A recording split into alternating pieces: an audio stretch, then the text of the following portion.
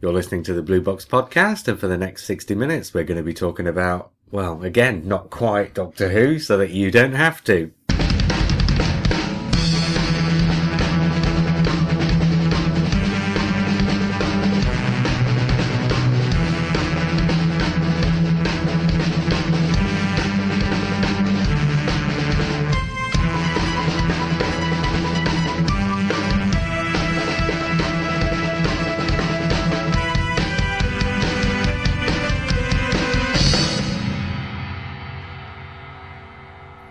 Hi, I'm JR. Hello, I'm Lee. Hi, I'm Matt. I tell you what. Here's an email. Hey. This email I could have saved for last week's episode, which we haven't recorded yet. But instead, I'm doing it tonight for a particular reason, which I'll bring up afterwards. Graham McClue says, "Congratulations on reaching 200 and for being the most entertaining and interesting Doctor Who podcast. I've been in Australia for the last week or so on a business trip. Lucky bugger. And I'm not ashamed to admit that I spent the entire flight over here listening to old episodes of the Blue Box podcast. Oh my God. I even ignored the new Star Wars movie on the in-flight entertainment system to listen to you chaps. I'm so sorry. But if I'm going to make one complaint, it is that Lee, Simon and Mark's voices are too similar. Actually, I always think Lee and Simon's voice, I can't tell the difference between them. Even now Lee's here, I just can't. I can't tell the difference between him and Simon. But Simon sounds like a woman. That's easy, isn't it? Yeah, but you do as well. That's Just a sort of he's in straight away, isn't he? Like a whip crack. Well, Right, you can't. well, I'm not saying you should do anything should I about do an it, accent but, or something, but maybe you know? you should sort of say who you are before you start speaking. Graham's got some Like suggestions. like 200 in. Chantho. You just just say Lee, then the sex, and then Rawlings at the end. At the end of Yeah. every sentence. Yeah. Okay, like so. Lee, happy, looks nice, Rawlings. Yes. Yeah. And then you'd have... Or Lee, I don't understand what you're talking about, JR. Rawlings. And then later on, Lee... Oh, thanks for explaining that, JR. It's all perfectly clear now, Rawlings. Lee, get on with it, Rawlings. But if I'm going to make one complaint, it's that Lee, Simon and Mark's voices are too similar. I find it really hard to work out who is who. And Graham, I've got to say, I'm finding it really hard to work out why you care. JR is obviously a doddle to recognise because A, he's a northerner, and B, he's the one who is actually talking 99% of the time. But for when those other fellows interrupt, I think it would be good if they chose a regional accent. Maybe Lee could be Australian. Yeah, why not? Oh, was that it? Yeah. That's as good as it's gonna get. That's Sweet South Lord. African again. Oh yeah, you're right. And it was barely even that. Simon could be the no complications Ogron from Day of the Daleks. and Mark is Alpha Centauri. Yeah, that's right. I think it would be easier to follow them. You've seen a picture of Mark, haven't you? He looks a bit like Alpha Centauri. Oh, that's so... Oh, That's so truthful. yeah. Well, And if you've ever seen video of Simon, he walks like the no complications Ogron. Lee, agreed, Rawlings. actually, that's going to get irritating. Yes, it That's is, already Matt. irritating. You've done it once and it's irritating. Right, it was your idea. I know. And if you've ever met Lee, he's kind of got this upside down thing going on, like Australians. In other words, he's got his brain in his backside. Anyway, says Graham, I'm flying back to Blighty today, and so I've downloaded a bunch of your other podcasts from the archive. Cheers, and happy 200. Good luck, mate. Wow. Well, you know, the reason why I saved that for today instead of not saving it for the podcast that we're going to record next, which is going to go out previous to this on our feed, is because although we celebrated our 200th, well, sort of celebrated our 200th episode a couple of weeks ago, actually, because of the vagaries of the way the feed works and the fact that we've skipped 6 weeks over the years, and because there's 52 weeks in a year, this is actually our 4th birthday episode right now. Happy birthday. Happy birthday. Yeah. So instead of Simon and Mark, we've got Matt, who's replacing them. And so, actually, we had no plans to do this, so we've not done a huge amount of research. But because on the 200th podcast we talked about the Wilderness Years independent video dramas, I thought it'd be nice if we actually sat down and talked about the internet dramas that were on during the Wilderness Years as well, as a kind of a follow-up to that episode. So tonight we are, for better or worse, and without hardly any research whatsoever, going to talk about... And virtually without watching them either. Yeah, we're going to talk about... Well, we didn't have time to sit through all 4. That would have taken us about 8 hours. And so what we've done is we have sat down and watched about 5 minutes of Death Comes to Time and about 5 minutes of each of Real Time, Sharda and Scream of the Schalke, just so that we can give a few impressions and talk about... Because, I mean, I suppose a lot of people who are listening to this probably don't know or probably know very little. So we'll just talk a bit about context and intention and stuff like that. Because I think probably the most interesting thing about these is what they were supposed to accomplish. Mm-hmm. Yeah. Even more than what they did accomplish. Yeah. But we'll get to that. I'm going to stop us right here and do a quick film review. All right then. Because you know me, I don't like to do it in the same order every time. Okay. Well, I Call watched... yourself a Doctor Who fan. Pardon? Call yourself a Doctor Who fan. Yeah, but my OCD precludes me from doing things in the same order because we've never done it in the same order. So if we start doing it in the same order, my brain would reject it. Ah. Have you seen someone about this? We see him every week. Yeah. Do you mean this is JR's therapy? This is his therapy session. Is it like a sort of an Amicus movie where JR thinks he's recording a podcast, but actually he's been in hell a long time. he's just sort of transported in the white van to the random people's houses and talks about... That would be a That really makes a- good idea for a book, actually. That makes a a horror lot of story, sense. horror story about Lee, one about Simon, one about Mark, one about Andy, and one about you, Matt, and then a wraparound story with me. Yes, JR. Yes. JR. It's bedtime soon. We'll sell it. Enjoy your, Charity. enjoy your tea. That'd be good. Do you know who the Prime Minister is? Anyway, you're doing a film review. Edward Heath? It's close enough. He was probably Prime Minister when Amicus were around. Oh, I thought that was the DVD review. Edward Heath, the movie. Wow. I watched They've that. just made a movie about Eddie the Eagle. I know. Apparently, yeah. he didn't know about this movie until it was released. That sounds about right, though, doesn't it? Yeah. Sort of clueless. Yeah. Yeah. But then... It's supposed to be really good. Is it? Yeah. It's supposed to be, it sounds strange, but it's by a sort of fairly reputable director. Who is? I can't You remember. can't remember. No. Is it Matthew Vaughan? No, it wouldn't be him, surely. Would Oh, it? it's somebody unexpected. And is it a comedy? Yeah. Ah, right. Yes. And it's got... Oh, no, it's not... I don't But it's think quite a Matthew good Vaughan, but story. It's got the Yeah. guy from Kingsman, which I hate, who's also in the running to be the young Han Solo. Oh, I As don't the- know, as because the I've not seen lead. Kingsman yet. Oh, I hate it. Why? Really? I didn't like the special effects. I didn't like the script. I didn't mind the violence. Is it but not another just- Vaughan and Goldman script? Yeah, which I'm not a big fan It's of. kind of a Oh, British really? kick-ass, isn't it? Yeah. With Well, Bond. Kick-Ass is British. Yes, but I mean, it's But, American, isn't yeah, it? but based in Britain with British people. It's got a really good scene with Colin Firth in a church in it. And Well, it's very much... And actually, Colin Firth is really good in it. But the rest of Yeah. it, I tell you what it is. Stormbreaker, the film Stormbreaker, based on the Anthony Horowitz novels, I thought did it better. On a lower budget Okay, yeah. and with less violence. Whereas Kingsman Yeah, was I find it's that just off-putting. aimed at sort of adolescent viewers who want to see. Well, this heads is what I didn't exploding like and- about Kick-Ass, was the amount of violence and swearing. I thought it Because was it just... yeah. It kind of takes...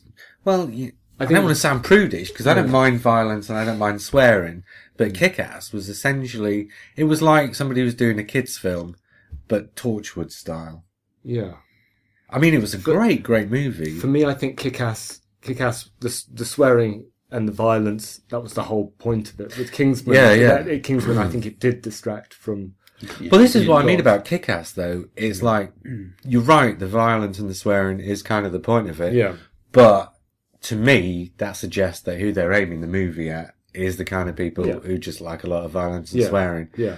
So, whereas they could have made a really good film for people who aren't predominantly interested in violence and swearing. Which is what you're kind of saying about Kingsman, aren't you? I mean, I noticed that as well, that the violence in it and the swearing, both, if you'd have eked both of those out, that would have been an even more superb film than I thought it was, because I thought it was a very good film and I enjoyed it. But, yeah, you're right. Those bits, if you'd have just taken those out, that could have been an even better film, I think. Yeah. Yeah. Yeah. Whereas Deadpool does the thing with swearing and the violence, but it does it really successfully because it's so self-aware and it's very close to in your face. The printed matter as well. What was the one like Kick-Ass that didn't have the violence and the swearing in? Percy something or no? Hang on, no. Not Percy Jackson. Percy Jackson No. and the Lightning Seeds. No. No, there was another film that came out about... Percy Thrower and Blue Peter Garden? No. There was another film that came out about the same time-ish as Kick-Ass that was quite a similar story about a kid in school who becomes a superhero or something like that. And it was aimed at kids. And it was just as clever and just as funny, but didn't have the swearing and didn't have the violence. And I thought it was probably actually a better movie for it. It's quite a big film. I'm surprised it's not sprung immediately. Is it Spider-Man? No. No, it was it's just a one-off. It's not... I don't think it's appended to any of the big... I don't know, maybe it is a Marvel or something, but I didn't think it was. No, can't remember. Can't think of it either. What's your film that you review? Oh yeah, now we've been talking about films for 5 minutes. Shall we actually do the review? I watched The Eiger Sanction. Hey! Because it's another one of those movies that's been released by Fabulous Films from the old Universal back catalogue or whatever.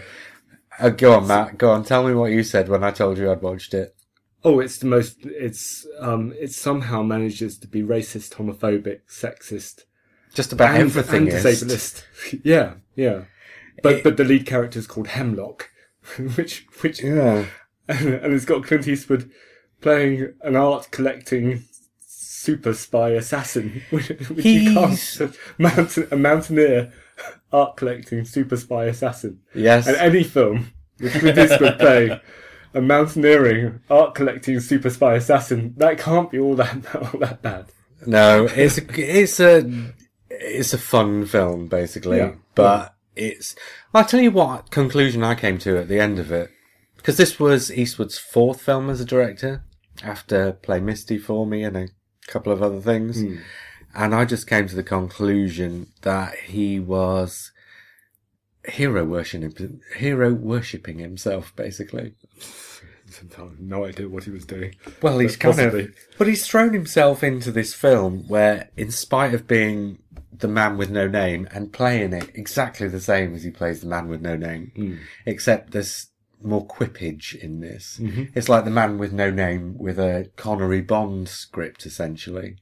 Yeah. If you can imagine. Or even the Roger Moore Bond. I think it's more Connery, because Connery's sense of humour was slightly drier. It was there, but it was very much more abrupt. Right. Yeah, it was more harsh. And the humour in this is quite abrupt and quite harsh. Yeah. So it reminded me more of Connery. But yeah.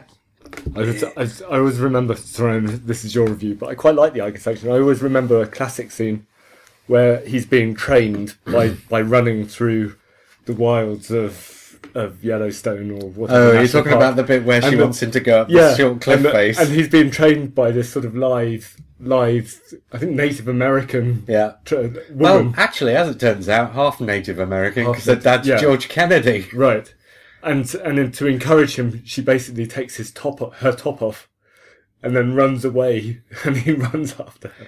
So it's this sort of, have you ever seen Monty Python's Meaning of Life? Oh no, this is with the guy who chooses his own death, and running it's just off the cliff, running off the cliff, pursued by women with their fun bags hanging out. This sounds like the perfect film for Sunday afternoon. This is what this film is like all the way through. Brilliant. There's one bit because it starts off with an assassination, And this guy, well, no, it's not supposed to be an assassination. It's supposed to be the theft of some microfilm. But they kill the guy that they're taking the microfilm off. And then Clint Eastwood's character gets called out of retirement. This ex-assassin gets called out of retirement. He's now an art teacher who's also buying classical artworks on the black market. Okay. So they call him out of retirement and he refuses, and then they say, look, we'll give you enough money to buy this piece of art that's just come up on the black market. So he says, okay. Which is, about the level. Does he say it like that? Yeah. Okay. So he has to go and kill these two guys who killed this person they were stealing the microfilm of, because this is how it works, retribution. It's called sanctioning them. Right. They've killed our guy, we got to kill their guys. And so it turns out that, well, he gets the first guy, and then it turns out the second guy, nobody knows who he is. But he walks with a limp, and he's going to be climbing the Eiger in Switzerland in June. So Clint Eastwood goes off to train, because he used to be a mountaineer, but he isn't anymore. So he goes off to train so he can get fit, so he can climb up the Eiger as part of this team of going up the Eiger. So he can work out which one of them's got the limp, so he can bump him off. So he goes off to this training camp, and he arrives there, and his mate, training camp, it's not a training camp anymore, he's turned it into a bloody great hotel in the middle of the desert in Arizona. So it's like this big oasis hotel type place, and there's just lots of bikinied girls walking around. So he goes in, meets his mate, they go up to the bar, buy a couple of beers, and they're just sitting there, and this blonde girl, and this is basically her only scene in the movie, comes up, says, you're a handsome chap. He says, what's your name? She says, Buns. George Kennedy says to her, that's quite enough of you, we've got something to talk about. She turns around to walk away, and George Kennedy slaps her on the ass as she goes. And that's basically what this movie's like all the way through. Also, nobody think to cut that line.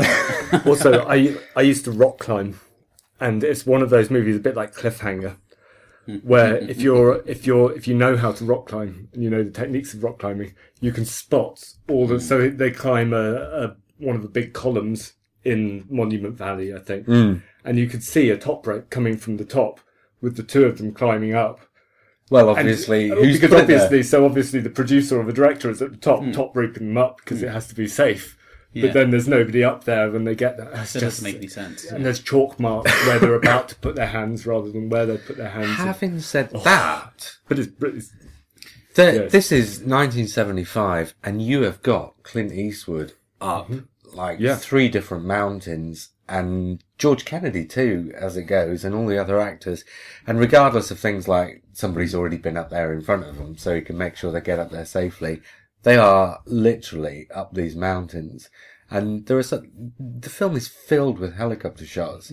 And you see these helicopter shots, and it doesn't matter how many ropes there are, you wouldn't get away with putting somebody like Tom Cruise up these mountains these days. And except you do, because Mission Impossible 2, that's what I was thinking. It is like Tom Cruise in Mission Impossible 2, and Clint Eastwood knows to show his face in as many scenes as possible, so you can tell that it is actually Clint Eastwood on this. And even there's even car chases where they're driving around some fairly difficult roads where just missing, because this is in the desert, so just missing your angle by a fraction of a degree would lead you to hit a rock, and the speed they're going, you could have killed them. And you've got a helicopter over the car, and it is Clint Eastwood driving the car. Mm-hmm.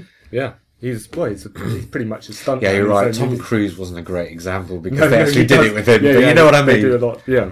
He's probably the only person. 99% of films would never put their star in that position in these days. If you had a duck in it, it could be the eider down sanction, couldn't it? I've done an eider down. Oh, have you done that already? Pun. Yeah, because I did eider down time. That's the Doctor Who. And in fact, I even did eider down sanction last time we recorded because I knew I was about to review this film. It's very disappointing of you. Yeah, so we've got 3 people in this room now, and we have all done the eider joke. Okay. I think you really need to get with the programme, Lee. Get with the programme or get out. That's all I can say. Duck comes to time. Anyway, let's move on. That's not really a pun, is it? It's just a replacement word. Yeah, but it's funny though. No. Well, It was to me. no. Real duck. Scream of the duck. I find you more funny when you're trying not to Sharduck. be funny. That's Sharduck. better. Oh, Sharduck. Oh, there we go. swine. That was the best one of the I lot. was just about And that was the coming one to you- that. The Sharduck. The Time Dabbler is my new one. Oh, we gotta... Yeah, but can we broaden this out to include more hens and coots? You see, this is going to be in 2 podcasts' time, so we're still going to be talking about duck puns. Yeah. Like 4 weeks after. Yes, after we will have talked start duck puns for an entire month. Oh my god! We've already got people volunteering to write I stories saw for the that. book. Yeah, I saw that. Okay, the Eiger sanction then. Great fun. Completely unreconstructed. Doesn't really belong in the 21st century, but hey, it was made in 1975. It is what it is. That's all really there is to say about it. Death comes to time then. Well, first, before we start then, who's seen what? Because Lee, you've seen all 4 of these, am I right? Yeah. Right, I've seen Real Time and Scream of the Schalke, and I've dipped into Death Comes to Time and Sharda. I've seen, Sharda I've had a complex history of. I saw the Tom Baker reconstruction. I've seen bits of the animation, and I've read the book. Scream of the Schalke. Yeah, but we're talking about the animation here, so yeah, the answer to that is bits. Bits, yeah. Scream of the Schalke I've watched. And tonight was no When it was exception. Yeah. Well, we dipped into Death Comes to Time. I think I must have heard the pilot episode to Death Comes to Time when it was on. Well, this is it. It started off as Doctor Who was off the air. There'd been the TV movie. And, you know, my theory on the TV movie is that was the turning point at which the general public, in Great Britain at least, sort of started thinking to themselves, Doctor Who's not this embarrassing thing that we thought of it as when it left.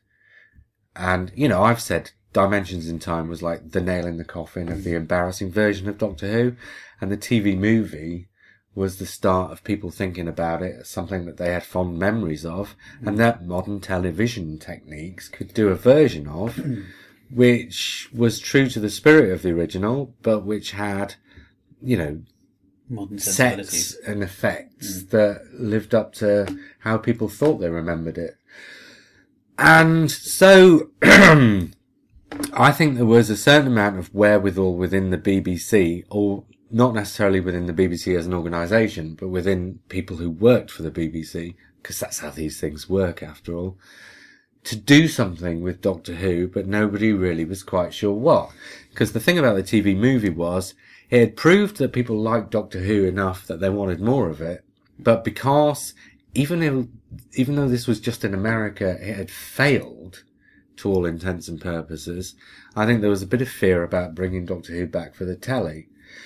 So what happened instead was, they were fishing around, Dan Friedman in particular, who was behind this, was fishing around for some other way to do Doctor Who, and wrote a pilot script for a version that would have been on Radio 4.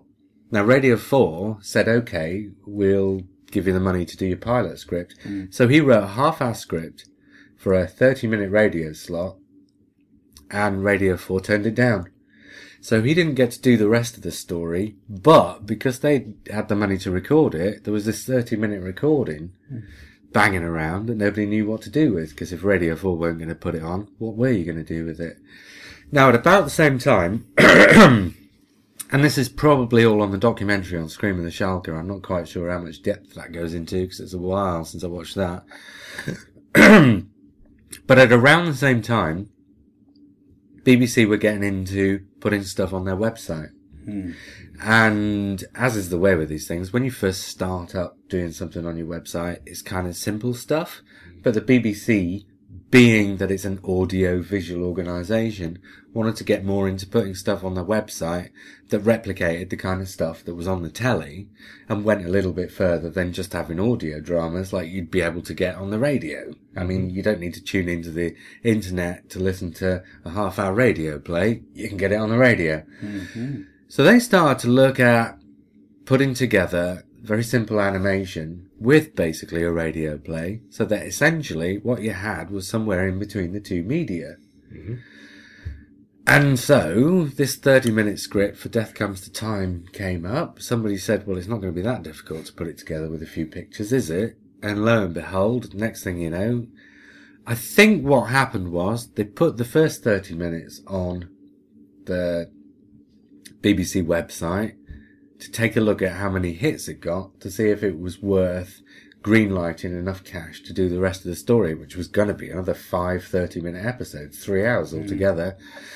Obviously, it did well enough that they said yes, and next thing you know, summer of 2002, I think it was, you've got all 6 episodes on the radio. Now, the really weird thing about it is the people making Death Comes to Time have taken the name of Doctor Who, and they've taken the names of characters out of Doctor Who, and they've taken a handful of ideas that were around during the Sylvester McCoy period of Doctor Who, and they've seemed to have made something entirely different, from what I can gather. Lee, you can tell us a bit more about that, perhaps, if you can remember. Yeah, do you know what? I didn't know it was that many episodes. I can't remember quite how long it was, but that's exactly it. It felt like something entirely different that the Doctor had been slotted into.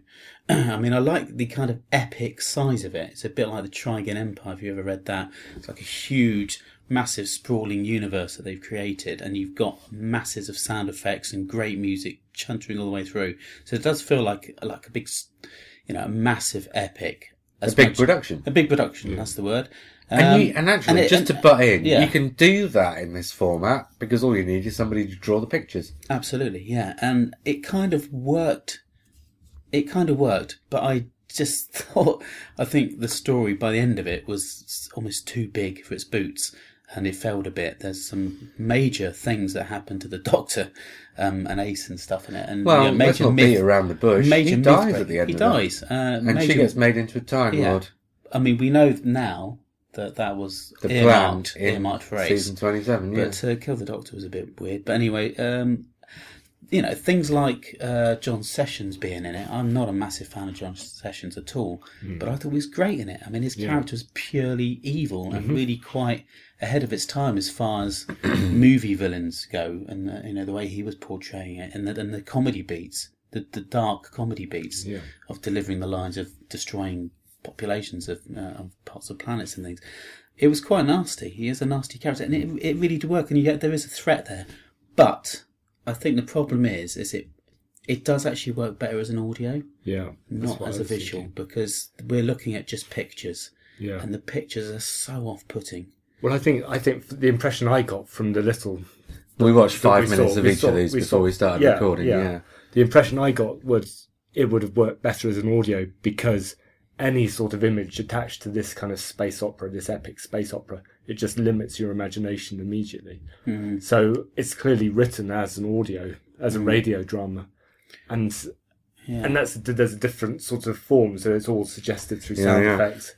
And there are puns in there that you rely on you actually not seeing the thing. So the TARDIS arrives at the beginning, and actually that would have worked so much better if we hadn't actually seen the image. I think the image is actually detracted from the story. They do, and they're not bad images. I mean, they're drawn by Lee Sullivan. He's a great artist. He does the 3 of them here. Lee Sullivan does all 3 of the ones before Scream of the Shark. And I do actually like his artwork. Just with a few lines, he can make a really good expression on a face. He's a dying kind of person. But it just doesn't work. I mean, because it's not animated as such, it is just pictures, if I remember. Basically, right? Which kind of fade into each other. Yeah. It's... the other issue... and the other weird thing is... Oh no, go on. You I was going to talk about your weird thing. Well, I was going to talk about when I saw it, but I think we could probably all go around the table with that, couldn't we? When we first saw it, or how we first saw it, because it was... No, because you're the only one who's seen it. I first saw it about half an hour ago. Oh no, I've heard it. I listened to the pilot, I think. Oh, right, well. But I'm not a huge fan of that sort of epic, hard sci-fi. But actually, I think it worked here, particularly when it's injected into Doctor Who. So things like Frontier in Space. Well, I was going to say... Isn't my favourite. Given the span of it, from what I gather... It seems so non-Doctor Who. Yeah. But you're saying it actually works? Well, yeah, because it's so non-Doctor Who, that actually, when the TARDIS arrives, actually, it sort of worked for me because I thought it really it drove a wedge into the actual. Cause when it starts off, it's really epic. It's really big. Yeah. And I'm thinking, oh, actually, I don't really need Doctor Who. I'm quite enjoying this. Yes. And then when Sylvester McCoy turns up, bless his little socks, with a boy companion, which seemed a bit, just the way he was introduced. Like, hello, it's it's Antimony. Hello. Hi, I'm the Doctor. This is my friend Antimony. Around the horn. With no explanation whatsoever of why it's Antimony rather than Ace. No, exactly. And this is enough. Enough time has passed that you don't need an explanation. No. But it would have been... Well, it was kind of odd the way it was played. Well, actually, but I liked that, and we're not talking about it yet, but compared with how they did Shada, I actually preferred the way they introduced Death Comes to Time. I think they just get ignored it. Just cut through the chaff and they just started a story. I thought the Doctor arriving helped because I was just about starting to get bored with the Argyle flags of Boyd invading the Gruntle Fruts of well, you've just brought something up that I'll come back to. I quite like space operas. Those it hadn't quite because I think I was looking for Time Lords and I was looking for the connect. I was unconsciously looking for a connection with Doctor Who. That I was distracted, and it was just a sort of a slightly that was bland, just the intro, and the images. I mean, as soon as the Doctor turns up, it's the Doctor. Yeah. But it's a Doctor with an edge, even more so than the TV one. Him inviting what's his name again? Antimony. Antimony to knock out someone straight away. Yeah. And the intonation of his voice is, just go and knock him out, will you? It's very undoctor-like, really, isn't it? But where's the sort of 7th Doctor, maybe 2 seasons along from where we left him? Yeah, maybe so. Maybe getting harder and harder. Okay, the funny words that you've just come up with. I'm getting the impression... When you say funny word? Oh, the frugal flax I thought you just meant my whole commentary on the thing. Well, this is what I think all the time, but I don't usually get to say it. Words. Sorry, the frugal flax and the grungle gargs, or whatever. Yeah. I'm getting the impression that Dan Friedman is more of a Douglas Adams fan than a Doctor Who fan. Yeah. And because he can't do Douglas Adams... Well, because you can't do Douglas Adams unless you've got Douglas Adams, right? Yeah. I get the impression he wanted to write a Douglas Adams-ish story, and Doctor Who was the vessel by which he was able to do that. I mean, I don't know enough about Death Comes to Time, but Lee, you're kind of nodding at me? Yeah. There are lots of elements of it there. You can definitely see that he's got some kind of an influence. But it hasn't got the humour right. Yeah. It's got that sort of... not a bad project. That 90s, it's not 90s, but it's got a sort of a 90s kind of po-faced, serious... We've got to do Deep Space Nine here, and that's why it doesn't work, isn't it? I mean, I like the two. I like Doctor Who, and I like space opera, and I like serious sci-fi, but the elements don't quite work in this series, in this story. Not quite, but there are bits of it which I really like. I guess. Therefore, it's appropriate that the Doctor dies at the end because he doesn't fit into this story. So the only thing you can do with him is kill him. Well, and actually, this may be just the Master's mind palace. Well, actually, at the end of it, it comes to a scene. Spoilers, but Christ, if anybody's not seen Death Comes to Time, I'm not sure they're going to seek it out on the basis of what we've been saying. But at the end of it, there's a scene where the Doctor has to give his life to save the situation. And you see the situation being saved. You don't actually see him being killed. You see the situation being saved, and the assumption is that because he said he had to give his life to make it happen, the fact that he doesn't turn up and say, "Hey guys, I'm alright," at the end means that he's dead. But Ace, of course, doesn't think that's necessarily the case. Okay. And my assumption is what this was setting up was not necessarily a sequel, but a follow-up. Like, potentially this is the first story in a series, whereby the second story would start off with Ace or Antimony or whoever looking for the Doctor. And then in the second story, at the end of the first episode, you find the Doctor, and then you go on from there, and it's Doctor Who. It's a bit like the proposed ending to Trial of the Time Lord. Yes, I was going to bring that up. You end up with a cliffhanger, so it's a sort of an Eric Saywood kind of... Yeah, that's what I'm saying. That's what I mean. It's got Ace going off to be a Time Lord. Yeah. The Doctor, it's all things that have been proposed for the series, but that didn't actually turn up in the series. See, I quite like what I saw. I would have watched more of that one. It's kind of more dense and more interesting to watch, I suppose, than maybe Real Time is, which is a much more easier watch. And it's an experiment. It's an experiment by somebody who I don't think is steeped in Doctor Who mythology or it's done. I don't know if Dan Friedman was a massive Doctor Who fan or whether he was obviously a fan. He's a fan, but I don't think he's like which is interesting because a super fan, because we've had pretty much Doctor Who written in Big Finish and on the television by people who know the series inside out and back to front. This is quite interesting to see what somebody would have done. It's a bit like what would have happened possibly with the TV movie had it gone to a series where it's written by people who may know the series but not necessarily be hardcore fans. No. And they just do different things. And it's an interesting direction, isn't it? Yeah. And because it's an experiment, it makes it very easy or very interesting to watch because one thing about Doctor Who is if you're watching a Doctor Who story in the middle of a Doctor Who series, you kind of know what kind of tone it's going to hit. You kind of know what the characters are going to do. You kind of know what kind of stories you're going to get. Whereas with Death Comes to Time, from 1 minute to the next, you can never be quite sure what's going to happen because you don't know what people are going to throw at it. No, so Doctor Who normally is comforting, and this is discomforting, which is a good thing. Yeah, it jars. And again, it's we said it earlier about Lee Sullivan, but there's the landscapes. That's what I wanted to quickly say. The landscapes are great. The kind of the imagination that he's got that he paints. I can't remember the thing about Stonehenge though. Somehow I've completely forgotten that bit for some reason. Well, that's probably most of it. You might have to contextualise that for the listeners. Well, I've got 4 discs, and Scream of the Shark is the only one that's been released, so the other discs are in homemade boxes with covers that I've downloaded off the internet. Is that what you're trying to say? Oh, right. So and the Death Comes to Time one's got a picture of Stonehenge on the front, innit? They're very nice looking ones. And presumably you've done a similar thing with the missing episodes as well. Yeah. Yes. Yeah. I've seen them all. Just a brief thing here. With these 4 episodes 4 stories we're about to talk about, we just said that Death Comes to Time is one person's view of Doctor Who, and it's their creation, their baby, their vision of it. And Real Time, Sharda and Scream obviously are... No, we'll get into this later because this is an interesting story to tell. All right, and that's exactly where I was about to go. Right, go for it. So, what happens?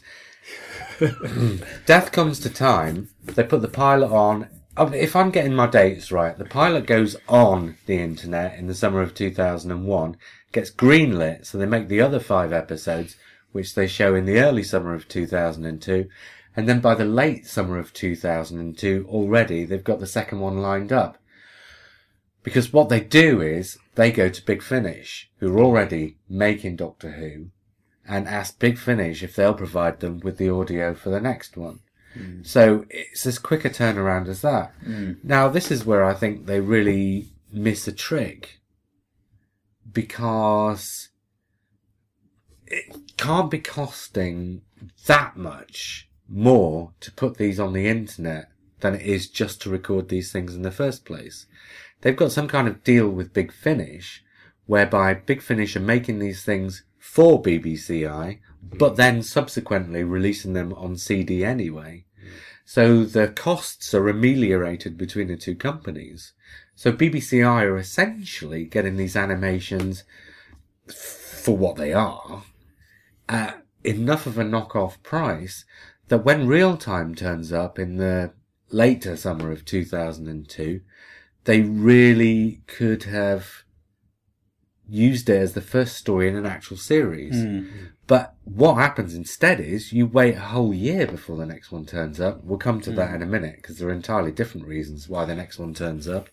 So Real Time, in the end, instead of being the first in the series, stands entirely alone. And there's a knock-on of that, which we'll come to after we talk about Sharda. But Real Time, it tells a fairly standard Doctor Who type story. Actually, it's something of a cross between Tomb of the Cybermen and, what was that film by the people who did Independence Day? turned into a series, Stargate. Okay. It's like Stargate meets Tomb of the Cybermen. That's exactly what it is. But, Really? as I recall, because I think it's a couple of years since I've watched Real Time, as I recall, the story itself is fairly clever and ends on a really ambiguous note, which is supposed to get picked up. We'll talk about that later. But it's still an easier watch and listen than, say, Death Comes to Time is. Well, it's a more familiar Yes, watch and yeah, listen. that's right, yeah. Can I just say about where I saw Death Comes to Time? Because I think that's quite interesting. Okay, go on then. Obviously, this was the first to be put onto the computers to watch, and it took a while to download, quite a while, in 2001. Yes. And, I work at the library, and we have computers in the library, and they were just coming in. So I spent my lunch hours going in to watch Death Comes to Time. And I was really excited by the fact that this was happening, because we all forget how in the early 2000s, the internet was expanding at rate of knots. Exciting things were happening. And this was a really exciting time to see that happen with my favourite TV show. Because I think it's one of the first ones that was put on. Oh, ever. yeah. Well, Doctor Who's been the innovator in a lot of areas. Yeah. Not because of the... Well, I say not because of the programme. Yes, because of the programme, but more because of the kind of people who end up working on the programme, because Doctor Who's the kind of television programme breeds creativity. So the kind of people who work on it are going to be at the forefront of things like this. Was it the first cartoon, or the first type of cartoon for Doctor Who? Live? Oh, yeah, yeah. It was, wasn't it? Yeah. Yeah, so the excitement... But you're right as well. I think it was the first one on the internet, certainly from the BBC. Yeah. Because they were using it as... Because also... The most downloaded thing that the BBC had or something at the time. But also the BBC know that Doctor Who is also the kind of a programme that has fans who are at the forefront of innovations as well, and also who are dedicated to the programme.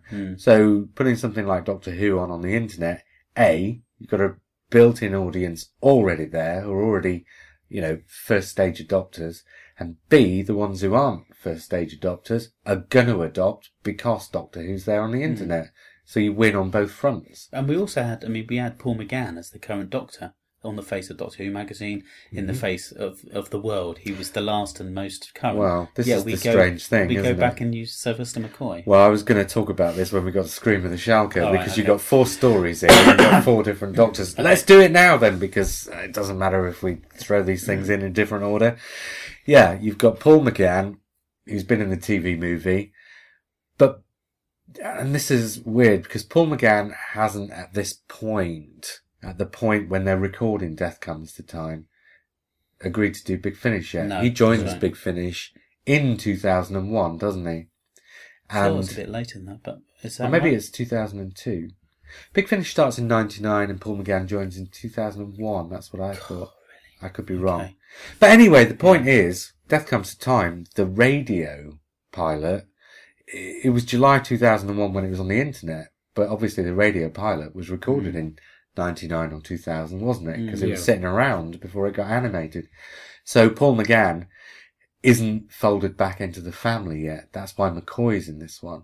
McGann does the TV movie, and if you remember, in the immediate aftermath of the TV movie and before he joined Big Finish, he was doing a bit of a Tom Baker because he didn't know how much he wanted to throw himself into it. And Big Finish is what brought him into the Doctor Who family, as it were. Would Death Comes to Time have been better with Paul McGann, do you think? With a sort of an unfamiliar Doctor. Do you know what I think? I don't think it would have worked, though, because I think your darker McCoy of season 26 is what makes that, but from what we watched of it. Although we've had such at that point such little Paul McGann that you could have taken the Paul McGann Doctor in any direction after. You could have, sort of a blank with a big rewrite. After. I mean, because obviously it's centred around McCoy's darkness as well. So, and the books did a similar thing. The Eighth Doctor Adventures, they took him in a different direction too. But they had to do it gradually, surely. Yeah. I think throwing him in and having him dark from the start of Death Comes to Time might have been a jump too far anyway. But the fact is, he wouldn't have agreed to do it at this point, so that becomes moot. And then Real Time, maybe this does show us where McGann started, But then again, Sharda's only a year after Real Time, and McGann's in Sharda, so I think Real Time is on the cusp of whether or not they could have got McGann. But with Death Comes to Time having done the Seventh Doctor, and with Real Time at least showing an indication on the BBC's behalf, particularly given that the return to television hasn't been green-lighted at this point, I think what Big Finish are thinking here is we're going to be doing these 1, maybe 2 a year for the foreseeable future. So I think what Real Time demonstrates is their willingness is not the word, their desire to do the video dramas on the internet in the same way as they're doing the audio dramas on Big Finish, is by sharing them around between the Doctors. So what you get is a Colin Baker story after the Sylvester McCoy story, and presumably the idea was that at some point you'd have had a Davison story too. And of course things didn't quite work out like that. But then McGann, by the time they come to do Sharda, and we'll talk about the reasons why they do Sharda when we get to it, you've then got McGann in the next one. So you've had 3 of the 4 Big Finish Doctors by this point, and then something happens that kind of kicks the baby and the bathwater out altogether, so you never get to have the Davison one. And there's a whole story behind that we'll come to. But that's my theory, is that Big Finish were intending to do at least 1 a year and share it out between the Doctors, and that's why you get this really weird progression from 7 to 6 to 8. I wonder if maybe one of the Davison stories in Big Finish was possibly one of those. Could well have intended. been. Yeah. Something, I don't know what, but it's well, by the time it was written, it probably like, wouldn't have been. But at the time the idea was conceived, it might well have been. Yeah. I quite liked what I saw of Real Time.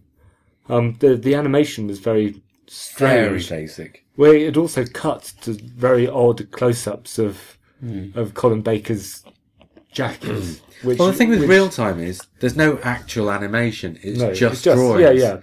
But so they try and cut as often as possible to keep the illusion of movement. And really, they needed to cut slightly less. I have to say I found that very irritating. We watched it a minute ago. I don't remember finding that bad when I first watched it. No, actually, me either. It was when Matt points it out that all of a sudden it becomes an issue. Yeah, Matt ruined it for us. But no, Real Time. Watching the little cuts, like you say, between the badge, the cat badge, and then a mid shot, and then a close up, and a mid shot again. It's like, and then there's another close up, which seems to be a close up of Colin Baker's neck, which is abstract and odd. I mean, there's no point for. I don't know. What's that about? That really detracted from what was going on, I felt. I had to close my eyes. The other thing I had about it was it had Ian Herring in it. And I really like Stuart Lee. He's not the best actor, I don't think.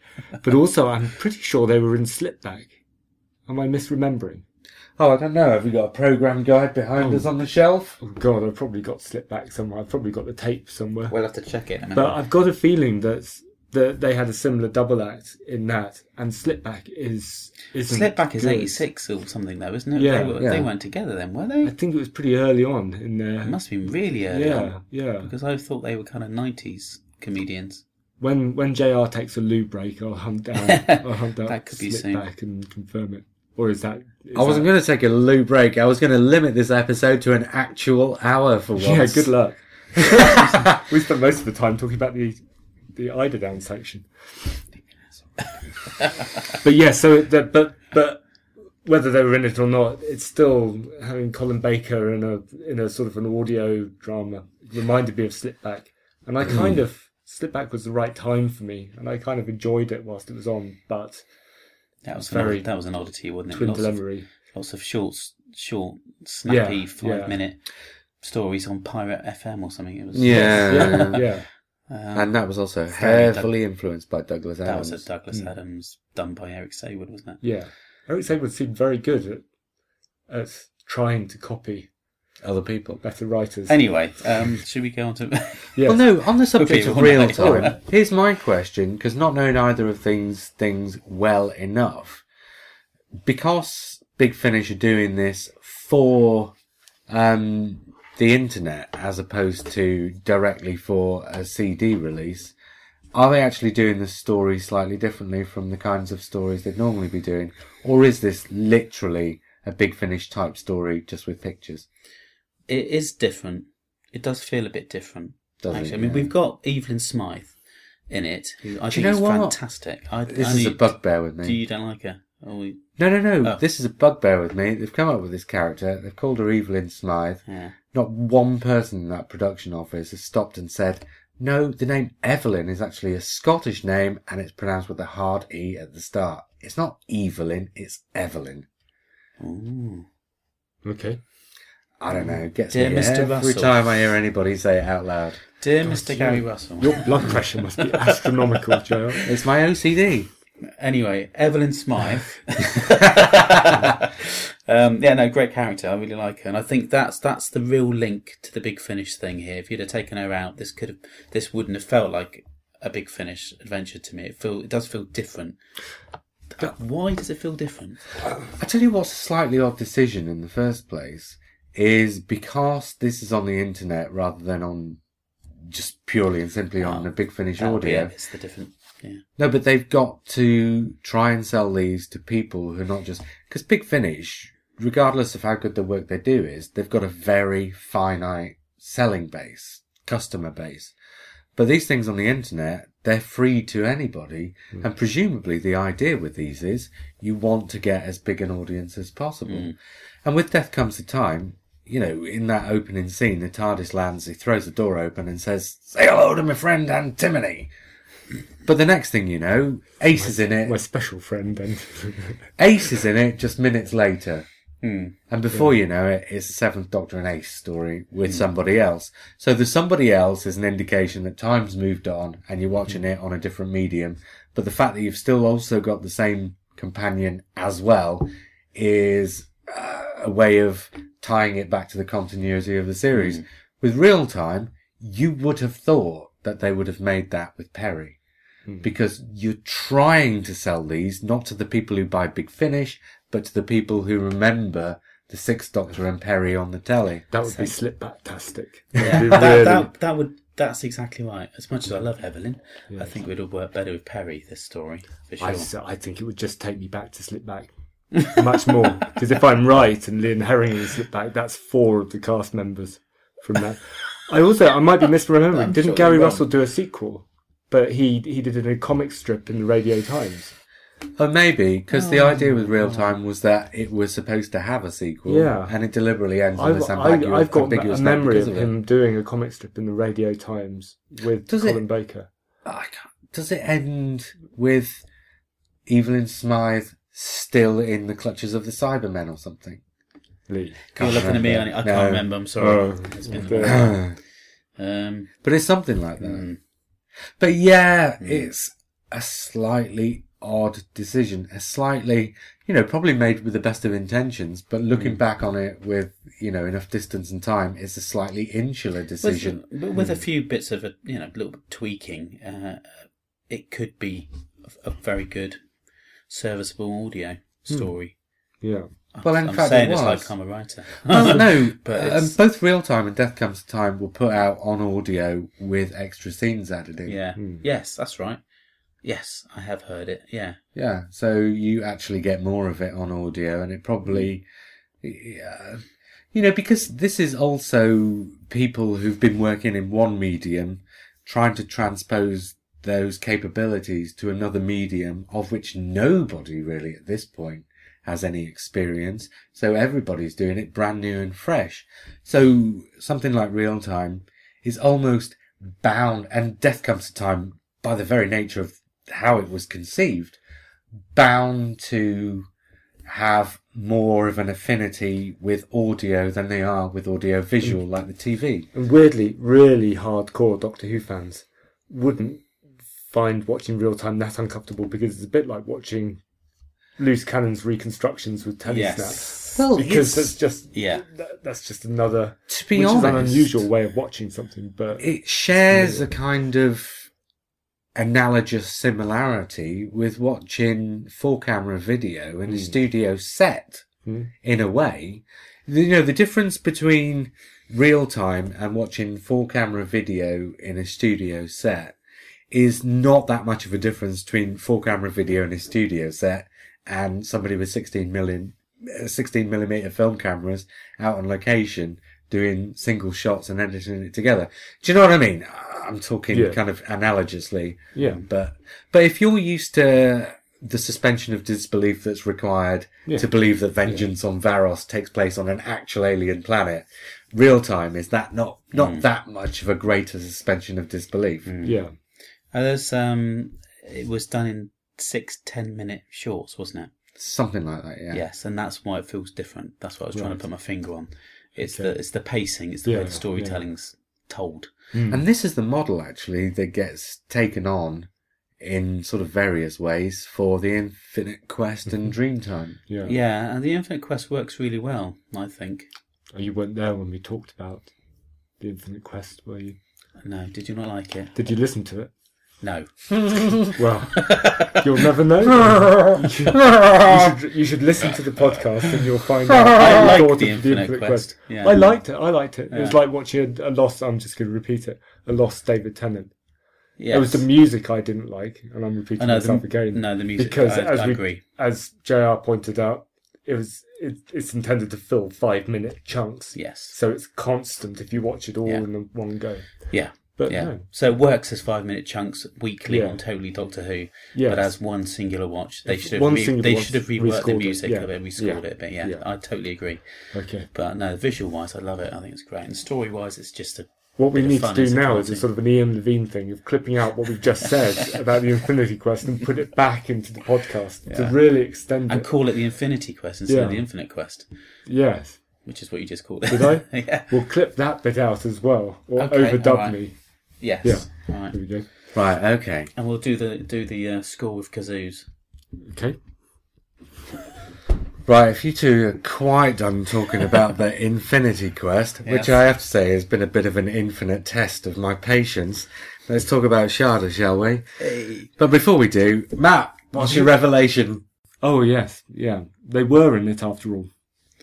Lee, would you like to corroborate? No, they were not, they weren't. were they, Matt? I might have been thinking of... Well, there was something called Real Time that they were both in.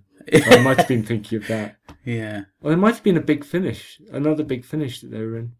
Maybe. But after all, they've been in Real Time. That's more likely. All in all, I misremembered a detail from the Colin Baker story Slipback that I last listened to in 1980-something. Six.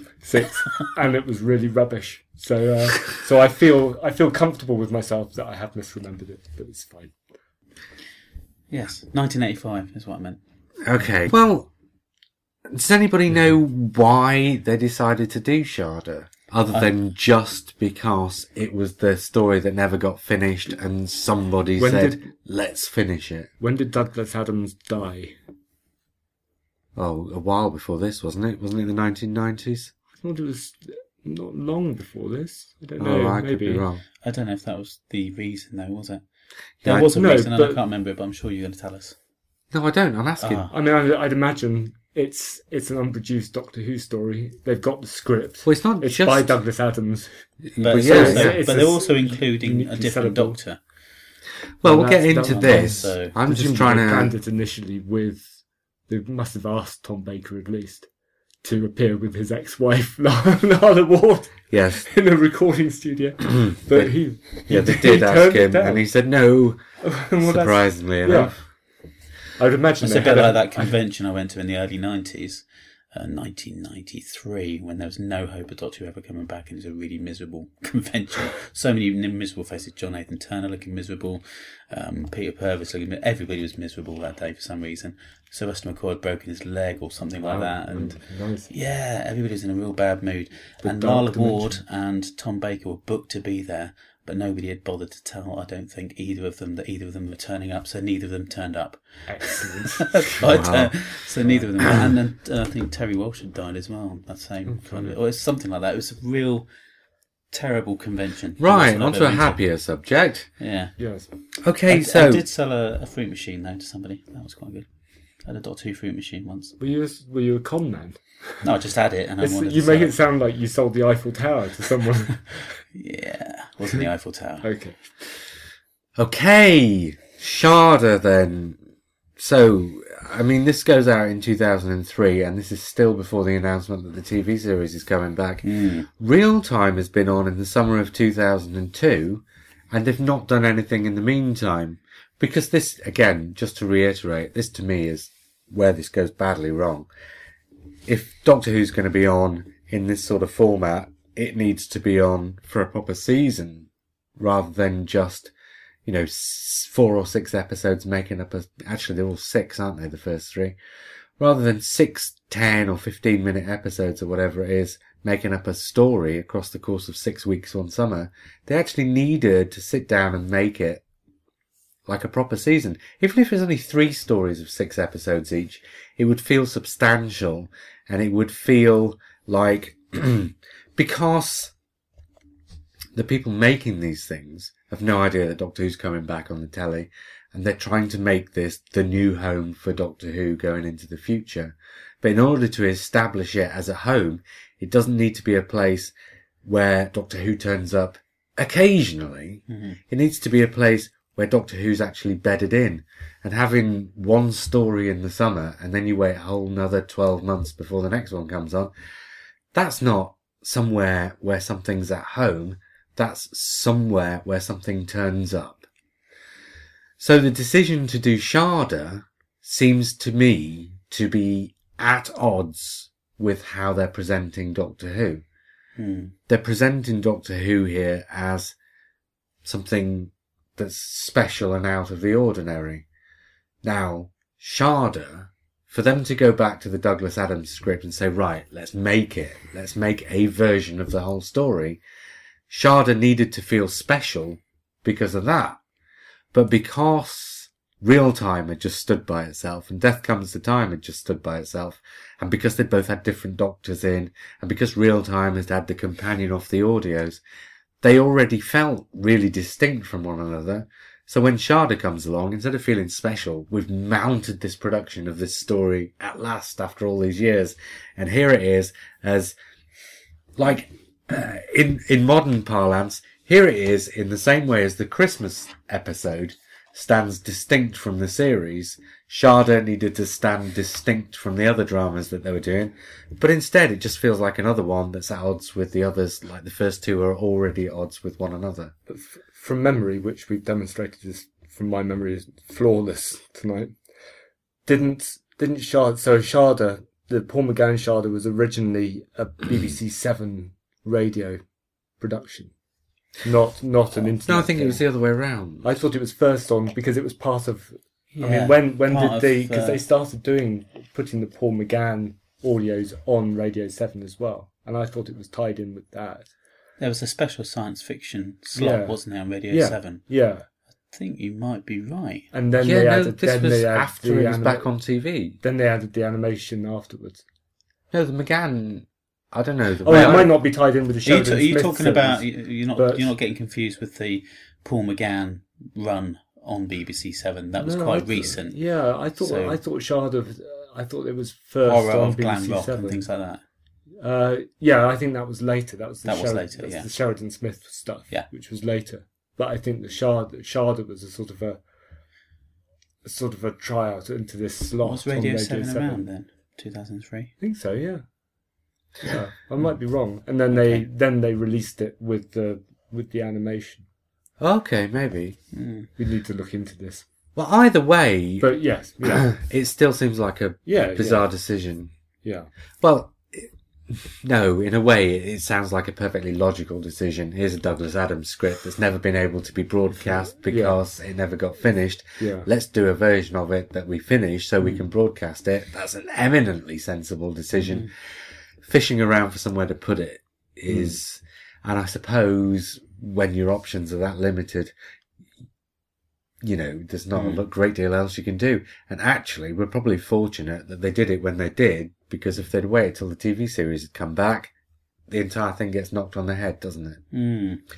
Because the thing with Scream of the Shalka is Paul McGann, Richard E. Grant is supposed to be the next canon Doctor when Scream of the Shalka comes out, but before it's even broadcast, the announcement that he's coming back on TV has already made it obsolete and his role as the Doctor redundant.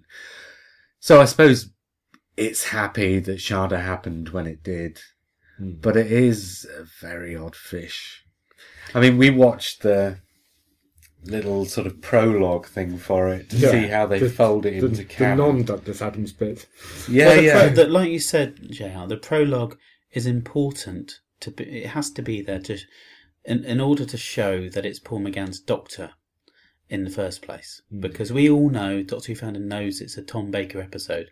Yeah. So in order to kind of use that Doctor, Paul McGann's, they have to have this introduction with Romana and a reason for it happening. And I actually quite liked it. Yeah. I know you don't. No, I don't. I liked the fact that they did that, and I liked it the first time around. That's rather clever. I think the complete reverse of what you've just said. I think they needed not to have it, because I don't think with a Douglas Adams story, I don't think they needed to appeal to Doctor Who fans. They needed to.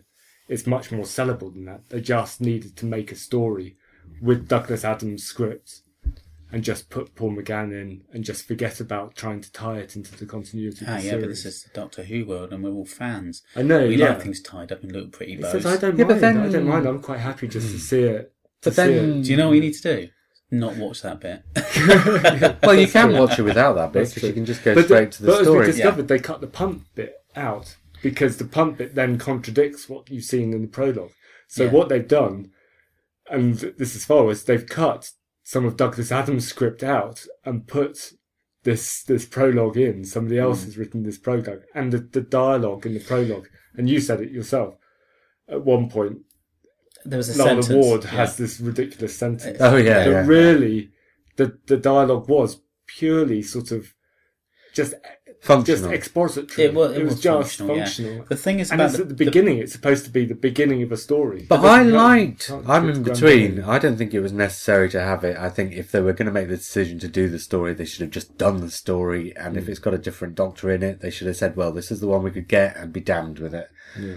I think they should have just done that. But as they made the decision to do a prologue to, explain how this comes to be in the canon, in the continuity, I think the idea of the Doctor realising that he'd lost these 2.5 hours or whatever, he says 2.5 hours, doesn't he, or 2 hours and 23, K9 says.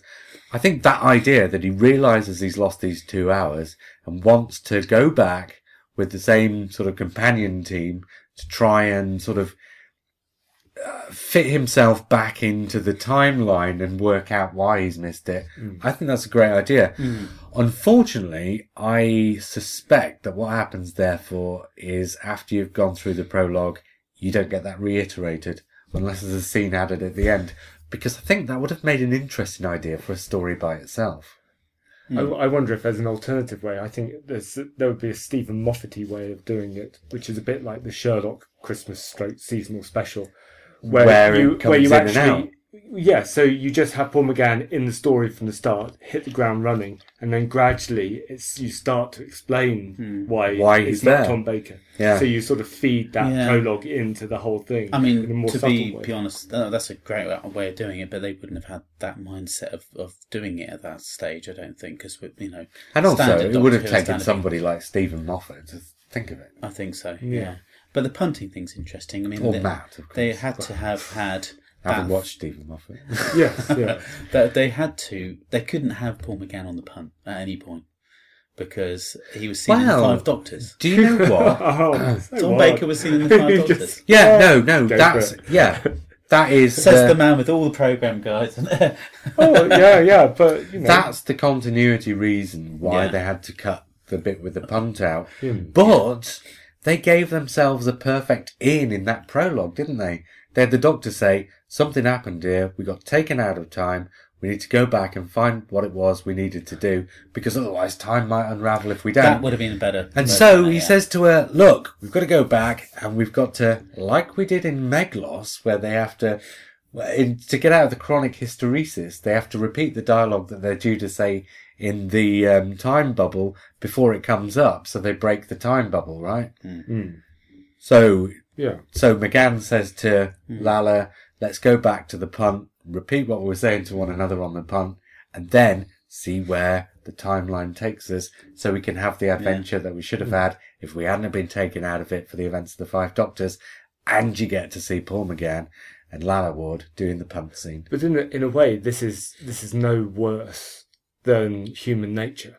Well, I was going to bring that up a couple of minutes ago. This is a different format to the television series. It's in a different place. And Human Nature is a great book. I really love the book. I really love the television series. And the two can happily coexist. And without causing me any fanish sort of conniptions. But the thing is, that precedent hasn't been set at the time of this. No. You know, but it takes somebody like Russell T Davies to set a precedent, doesn't it? Yeah, but it's in the same way as it would have taken Stephen Moffat. That's how I feel about this. Yeah. In the same way. We got to see a bit more of it as well, didn't we? We got to see Dr. Granatus, who's a different actor. Professor. Yes. Doctor, no. And you said, completely different performance. And it is. And it's the same throughout. Skagga is different as well. Yeah. It's played by Manuel, isn't he? Andrew Sachs. Yeah. Yeah. Which is great. A great performance again. Yeah.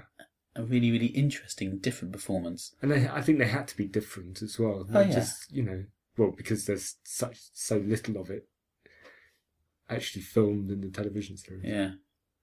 Well, and also, if you're going to bring a different actor, and if you're going to bring in people, James Fox and Andrew Sachs and people like that, they're not going to want to just sit there and repeat somebody else's performance.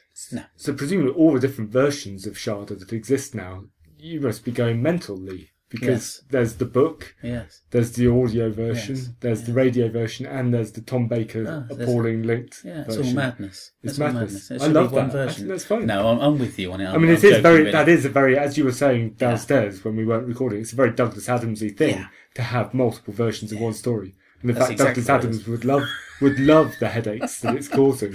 We need another Sharda. Can they rewrite it for the new series? Well, how many books do the Cricket Men turn up in? And it's... Oh, yeah, and that's another version, is Dirk Gently's Holistic Detective Agency, which is another version of Sharda. But it's... of course it is. It's a perfect Douglas Adams thing to have a kind of a multiverse of the same story told from different directions in different ways. Yeah, no, I'm glad it exists. I like this version of Sharda actually quite a bit. Well, it's a bit like our Duck Pond book. You're going to have 15 different explanations for why there weren't any ducks on that pond. Yeah, which is fine. It's, And now all we need is a stage play of Sharda. Sharduck. Sharda actually would work as a stage play. So Sharda's on, and actually, because it's the Douglas Adams thing, they get more publicity than they would even for Doctor Who, and it's pretty successful. Sharda the musical. It's got to be done. Move on. Hang on a minute. It's Nicholas Pegg, isn't it, directing? He's a big panto man. It'd be Sharda the panto. Come on, Nicholas. Sharda the opera. Come on. Sharda the opera, yeah. Oh. The whole punt scene. Oh, yeah. Yeah, you mustn't think on a podcast. It stops you talking. Yeah, sorry. Okay, Sharda's a success. But, I mean, you got to assume that each one of these is more successful than the previous one. Yeah. Because the audience is growing, the people who are adopting is growing. The number of Doctor Who fans who are adopting as well, in particular, is growing. In each case, they've done a brilliant job in what they've set out to do. They had a fairly unique idea, and they've managed to carry it through. And that applies to the fourth one that we're about to move on to. And well, the fourth one is really what tears it all apart. The fourth one is the BBC saying, and by this point we're up to the 40th anniversary, and the fourth one is the BBC saying, this is the BBC's left hand saying, Doctor Who's not coming back on telly. We've got Big Finish doing old Doctors for us on, internet video dramas. But what we really need to do is launch this thing as the actual legitimate continuation of Doctor Who, as opposed to just dipping back into the old continuities and telling new stories set in the past. So let's cast a new Doctor and let's write a story to relaunch the series from a sort of ground zero perspective, like they had in the TV movie and like they did in Rose, where they can start a new continuity in whatever way they please. And we'll talk about what ways they please to start new continuities in Scream of the Shulker in a minute. And by doing so, what they say is, right, we will ditch the artwork by Lee Sullivan, and we'll get Cosgrove Hall in to actually animate it. So even though it'll be a simple animation, it'll be by a professional animation house. So rather than it just being cameras panning across pictures and this kind of thing, it will actually properly be a simple flash but animation on this one. And what we'll do is we'll ditch Big Finish as well, because Big Finish's interest is in dipping into the old continuities. So let's start this entirely from scratch, make this ourselves, and do new Doctor Who on the internet, starting with page 1 of this new continuity. Well, obviously, that sort of threw out any plans that Big Finish might have had. And, in a way, that's really sort of stabbed themselves in the foot slightly, because, and we'll talk about the thing itself in a minute, but Big Finish are still now doing Doctor Who stories set in old continuities, including old new continuities like Tennant and Torchwood. Big Finish are happily coexisting alongside the television series. And BBC Radio still plays old continuity Doctor Who Big Finish stories on the radio that quite happily coexist alongside the TV series. If Big Finish hadn't been thrown out of the internet video dramas in order to make way for Scream of the Shulker, who knows, but we may have still had every summer a story, or maybe even 2 or 3 stories from Big Finish with simple animations on the internet that would have happily coexisted alongside the new continuities. But because they ditched Big Finish in order to come up with Scream of the Shulker, and because Scream of the Shulker was already obsolete before it was even broadcast, the entire thing gets bundled into the bin. Yeah. I mean, it's also to do with the way the BBC treats its internet as well. The BBC just stops putting, and also the fact that the internet becomes so fast that you don't need animation on the internet. You can start having live action internet drama. Well, yeah, but it moves to the red button. Yeah. This is where Dreamland comes in. Yeah. Dreamland is essentially, to all intents and purposes, a continuation on from where Big Finish were with Real Time and Sharda. Yeah. It's the current continuity, but it's essentially showing it on a different platform to a potentially slightly different audience. I guess Big Finish do move away from old Doctors though, because they do the Doctors on the Unbound series as well. Well, yeah, but that's not moving away from it, but it's so much as it is just an interesting sidestep, cul-de-sac. Which is what Scream of the Shulker is as well. Oh yeah, but Scream of the Shulker wasn't supposed to be a cul-de-sac. No. It was supposed to be a new avenue. Yeah. Whereas, well, actually, no. The Unbound, such as the I guess the personalities they've chosen to play the Doctor, the Unbound series is turning into something in itself. Well, no, but each one of them is a one-off. Except they made more. Well, they did because they were successful, but they were never planned as a series. No. Scream of the Shulker was planned as a series. Yeah.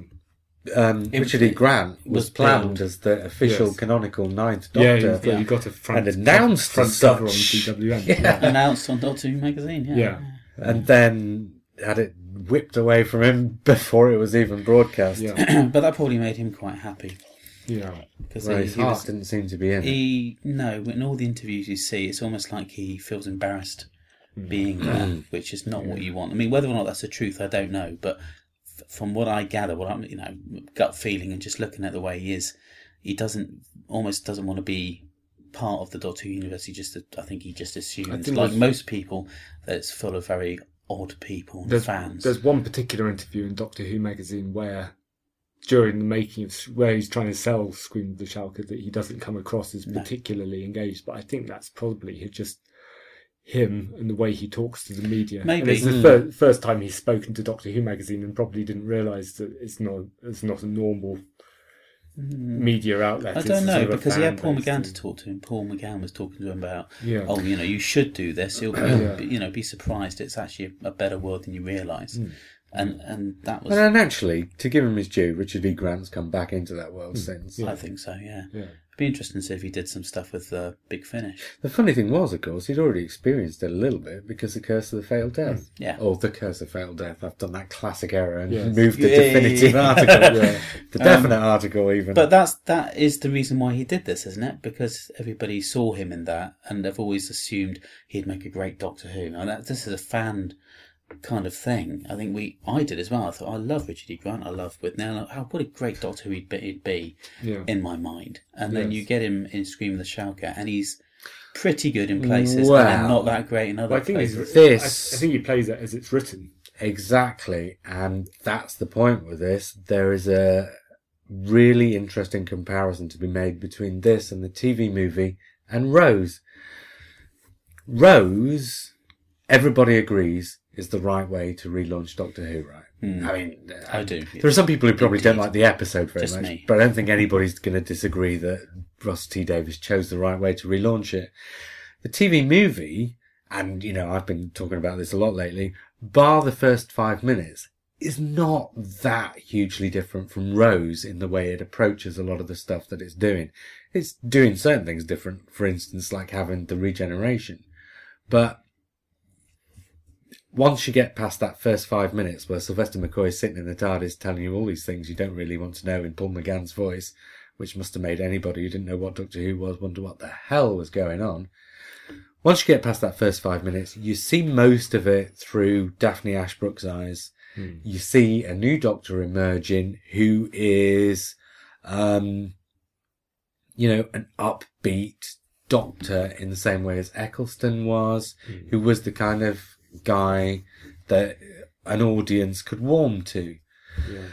Then you see Scream of the Shalka, where you see this Doctor come out of nowhere. You kind of see him through the companion's eyes, but because of the nature of the shorter episodes and that, you're not getting enough of that to fully engage you unless you're already engaged with Doctor Who, which means that in spite of the fact that they're trying to relaunch Doctor Who off the back of the Scream of the Shalka, they're essentially only relaunching it to people who already like it. And you're getting a Doctor who's miserable as sin, and it's like launching the entire series back in An Unearthly Child with the Doctor from the Twin Dilemma. It's not the way to do it. It's effectively what they did with Deep Breath. but they were able to do that because they had the huge popularity of the series to back them up. Exactly. So you had Twin Dilemma had a fixed comes at a time when the series again is popular enough. Yes. To try that experiment is because it continued. Unfortunately, it then collapsed. But Scream of the Shalka, you can't do that when you're starting completely from scratch, which is essentially what they're trying to do with Scream of the Shalka. I mean, it was different back in '63. William Hartnell was grumpy old bugger in the first couple of stories, but you see the first two stories entirely from the perspective of the two teachers. Here, you're supposed to be selling this to Doctor Who fans with a Doctor who is about as off-putting as they come. Well, when I watched this back in 2003 for the first time, expecting so much, and in that first couple of episodes, I was really disappointed in this portrayal of the Doctor. I thought, why do we have to have him gothic? Why do we have to have him looking like Dracula? Why is he looking like the Master? Why is it, it's because everything had to be dark and gritty, even in those days. And I thought, why are we having this? Why can't we just have, like you say, a much more kind of upbeat Doctor? It would have worked beautifully. But you can have him be mysterious and odd, but it doesn't need to be. But I rewatched it in the same year, again, the second time, and thought, actually, this is okay. He could line up. He started grumpy, but he could line up. And I've watched it recently, maybe about a year ago, after watching Capaldi and after watching, Eccleston being a bit grumpy now and again, and a couple of others. It's fine. It kind of actually, it's more modern than we realise. It was more ahead of its time. I didn't have a problem with it. And I think I didn't have a problem with it because it's not just Richard E. Grant. It's Richard E. Grant and Derek Jacobi have this kind of comedic double act. Yeah. And together, even though, so you've got a Master who's not quite evil, who's sort of castrated, metaphorically, and you've got a Doctor who's not quite the Doctor, but together, actually, with this sort of interplay between them, you get a whole new dynamic. And I think it's a really brave thing. It's a really bravely written. I think it's really inventive. It's quite fun, but mad, yeah. And I think that's the way Paul Cornell went. He just decided to do something brave, and that's what he does with his books. And this is why his books are they're quite successful. They might not be the greatest Doctor Who ever written, but they are, they never fail to be inventive. They never fail to be unexpected and exciting. And I think this is what you get with Scream of the Shadow. Well, in spite of everything I just said, I'm not saying I dislike it, because I think it does work. Yeah. But I don't think it works on the level of an introduction. No. I don't think it's the start of a series. And who knows where it would have gone, because actually you look at Richard E. Grant in that and you can't imagine him lightening up all that much. I don't know. I mean, there are moments, when he jumps into the creature's mouth and says, come on, big boy. I mean, and making those quips about, ground floor caves and alien monsters. Yeah. Very funny lines, written obviously by Paul, and delivered flatly and in a very funny way, and just like maybe Capaldi might deliver a line, or in a even way, Matt it's Smith. sort of a Tom Bakery, like an early Tom Bakery thing. Yeah. I mean, Tom Baker in those, and not in Robot, but between Ark in Space and Horror of Fang Rock, he's got, moments of sort of... And this is when it works. It's when it works when he is being his grumpy self. Richard E. Grant is being basically a With Nell character, isn't he? That's this kind of... That's what everybody knows him as and for. And when he tries to be light-hearted and funny, and he starts acting, in quotes, for me, it doesn't... I don't enjoy that kind of Richard E. Grant. I like him as a With Nell character. I like him as himself, being a bit grumpy. Metaphorically, what they're doing is ignoring the 3 internet dramas they've already done. And what they're doing is they have a doctor who, I can't remember what the dialogue is, but I think at some point in the first episode he says, I'm not interested in fighting monsters and righting wrongs anymore. And he has to be tempted back out of it. Well, obviously, metaphorically, that's tempting Doctor Who back out of the dark times into being something that's in production again. Except it's supposed to be in production on the internet, and as we all know, that doesn't turn out to be the case. So you can see what they're doing metaphorically. It's just that you don't get a new audience by addressing the old audience with a metaphor. No. I would love to hear him on Big Finish now, though. Well, I had I had this slightly odd idea of what if instead of John Hurt, when John Hurt turned round in Name of the Doctor, or what is Name of the Doctor, what if it had been Richard E. Grant? Not Richard E. Grant, Richard E. Grant. And what? Well, he was already in the episode, that was the trouble. And suddenly Scream of the Shalka is tied in. Yeah, exactly. But what if they'd cast Richard E. Grant as the War Doctor instead of the Great Intelligence, and suddenly you're tying in Scream of the Shalka? I mean, because it is a natural tie-in. It's in exactly the right place in Doctor Who history to be a War Doctor story. God, if only you were on the production team at the time, man. No, it wouldn't have been as good, because John Hurt was much better. John Hurt had much more weight than Richard E. Grant.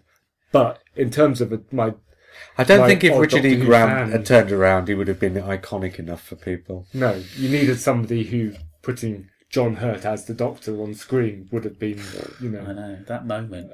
I still thought it was a joke. Moment. Yeah. I didn't like the moment, but, I can appreciate the weight of the moment. When John Hurt turns around, that's not for Doctor Who fans, that's for the... I didn't mind John Hurt turning round. I minded the words with John Hurt as the Doctor written on the screen. I think that was just sort of ramming it down I can see John Hurt. I've just been told that he's the Doctor by Matt Smith. They're just really proud to have him, really, aren't they? I think that was put his name up there and tell everybody that it is really him. But this was... Not lookalike, it really is him. That period was when you had a lot of at the starts of episodes, you would have the date and the location written somewhere almost diegetically in the action. Yeah. So this was a period of the programme when it sort of, for about a year or so, it experimented with the way it formatted itself. Yeah. And this is just to be continued slamming into them. And this is that's the kind of thing you'd have at the end of a cartoon strip or a graphic novel in the last panel. That's what they were going for. The idea of a last panel in a comic strip. Yeah, I didn't like it. But I just didn't have any problems with it myself. Derek Jacobi was good in Scream of the Schalke. I remember that. Playing the master. Yeah. And with a beard. The thing about Derek Jacobi is he's a bit like sort of Bill Nighy. He's always Derek Jacobi, but somehow he teases out a different character from whatever he's playing. It's quite... I was finding quite a generic-looking person, which is probably perfect for an actor, isn't it? Yeah. Sophie Okonedo's in it as well, which she's gone on to do massive things now. Yeah. But The Beast Below. The Beast Below. That was said in a rather can't wait. The Beast Below. Yeah, and David Tennant. Sounds like a code for JR needs to go to the toilet again. From now on the podcast, anytime the Beast Below is mentioned, it means one of us needs to move. Okay. I've got a touch of the Beast Below. So let's wrap it up. Oh, please, for God's sake. David Tennant's in it as well. Yeah, well, he has a tiny little part. He's only in... Is he one of the soldiers? I think he has like 2 lines. In fact, it's really odd. I think what they've done, actually, is because they knew David Tennant was a fan, they've said to him, just come in and do a couple of lines. Because in most of these things, if you've got small parts that are just 2 lines... you'll get another actor just to do it in a different voice. Yeah. So to actually get David Tennant to come in and do 2 lines has got to be more about the fact that it's David Tennant coming in and doing it than... Because by this point, David Tennant had already been the main guest star in the opening episode of Randall and Hopkirk. So he was already on his uppers. Yeah. He wasn't a nobody when he came to Casanova and Doctor Who. He was already getting established. When was Blackpool? That was around about that time, wasn't it? Or just after that? Blackpool would have been... Because that's the real moment when he sort of hit the big time. Actually, wasn't that about 2005, something like that? I think it was 2004. I think it was between the two. So it was just about to start. That was a good series. Yeah. Oh, exceptional, yeah.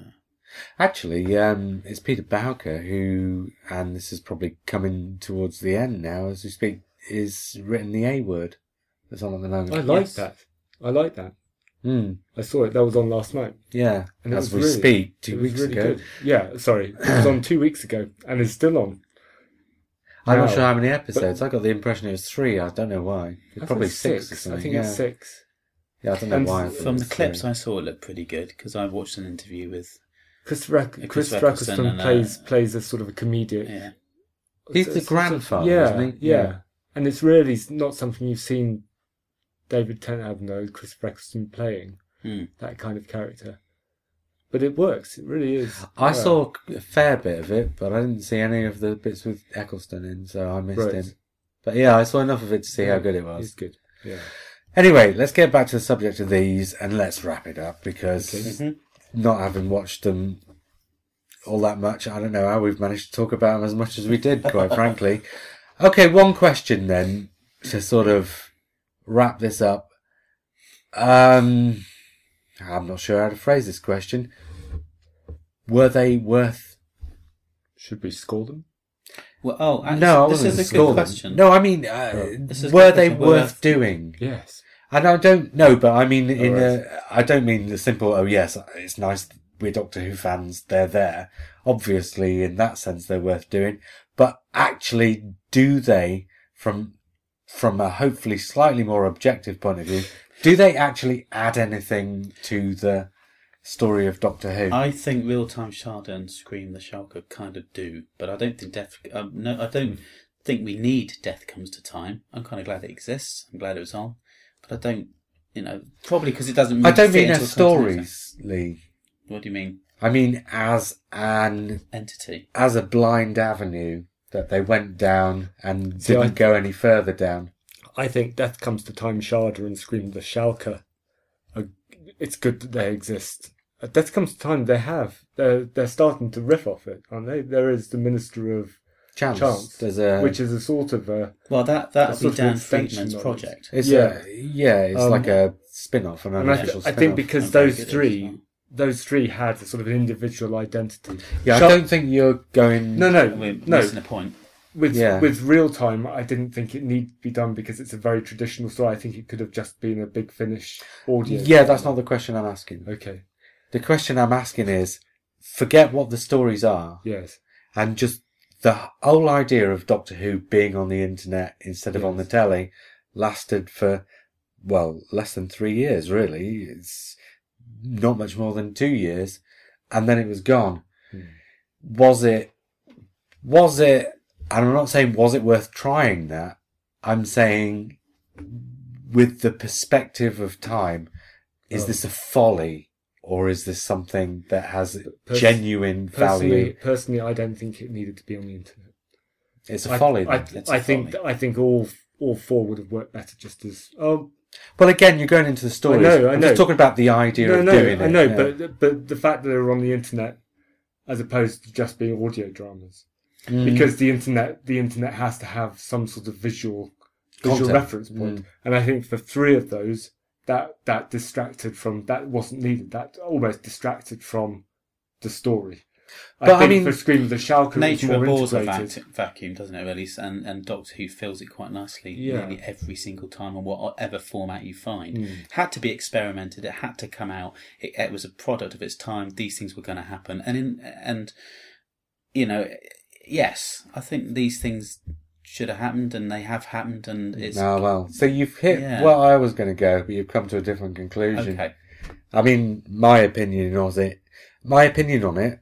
Regardless of the fact that they exist, and I like the fact that they exist, and I wouldn't not have them exist, my opinion on it is it was a vacuum, and in order to fill the vacuum, they just took the thing that wasn't necessarily the most appropriate, but the easiest fit. And so what you've got is something that fills the vacuum, but fills it in a way that's not substantial enough that it actually makes anything of the vacuum, other than the fact that it's no longer a vacuum. Yeah. And so to me, it's with the benefit of hindsight, it's a huge folly. And although, like I say, it's nice that they exist, it just seems to me, and I'm not going to say it's not Doctor Who, but what I'm going to say is it's just something that's kind of a nothing. And do you know what I mean? It's not the Doctor. Yes, absolutely. It's not the Doctor Who that we as fans wanted. We wanted it on telly, and I always felt at that point, and also in the 90s as well, with the Virgin novels, all of that stuff, all the Wilderness Years. No matter how much you tried to give the fans what they wanted, and we loved it and we lapped it up, it was only ever going to be 80% full. And they were still making bugs and strange and things that you just thought. But even from a more wider perspective than that, here's another way of describing it. Doctor Who on the telly is a television series. Doctor Who on Big Finish is a series of audio plays. Doctor Who with Virgin is a series of books. And Doctor Who on radio is something else. Doctor Who on radio, serialised. But Doctor Who on the internet is just kind of, well, it's a bit of this and it's a bit of that. It doesn't really seem to have an identity of its own. I think Doctor Who on the internet, for those first 3, I don't think work. I think they're radio plays. Well, even the last one. I think the last Scream of the Shalka is the one that came closest to justifying being on the internet. Yeah, it does. Yeah. But to me, it didn't quite. Scream of the Shalka feels like it wants to be. Here's the thing. When Star Trek finished back in '69, yes. Was it '69 it finished? It was 66 to 69, wasn't it? And 3 or 4 years later, in the early 90s, the animated series, which was aimed more at children, because they wanted to do something more with Star Trek, and I suppose nobody quite knew what. Yeah. So they came up with this idea of doing a Star Trek for children, and there it was. Scream of the Shalka feels to me like, slight issues with the content aside, feels to me like a natural cousin of The Infinite Quest and Dreamland, which is modern Doctor Who, slightly more aimed at children and animated. So it doesn't feel to me like it has an internet identity. No, it's because it's an animation as well. And also because all 4 of these took place at a time when the BBC didn't know what the internet was. No, and nobody really knew what the internet was going to turn into, that it was basically going to be mostly pornography. So they they used Doctor Who to experiment with what the format could be. And I think time has concluded that it's not somewhere you put Doctor Flash Who, animation. basically. Yeah. It's for other things. Well, and of course, then YouTube comes on and usurps the entire thing anyway, because why bother ploughing huge amounts of money into an official content when people are doing it for virtually nothing in their spare time? And these are things that I do watch through. If I want to watch something with animation, I watch it through YouTube, as you say. But most of the time, I just prefer audio drama.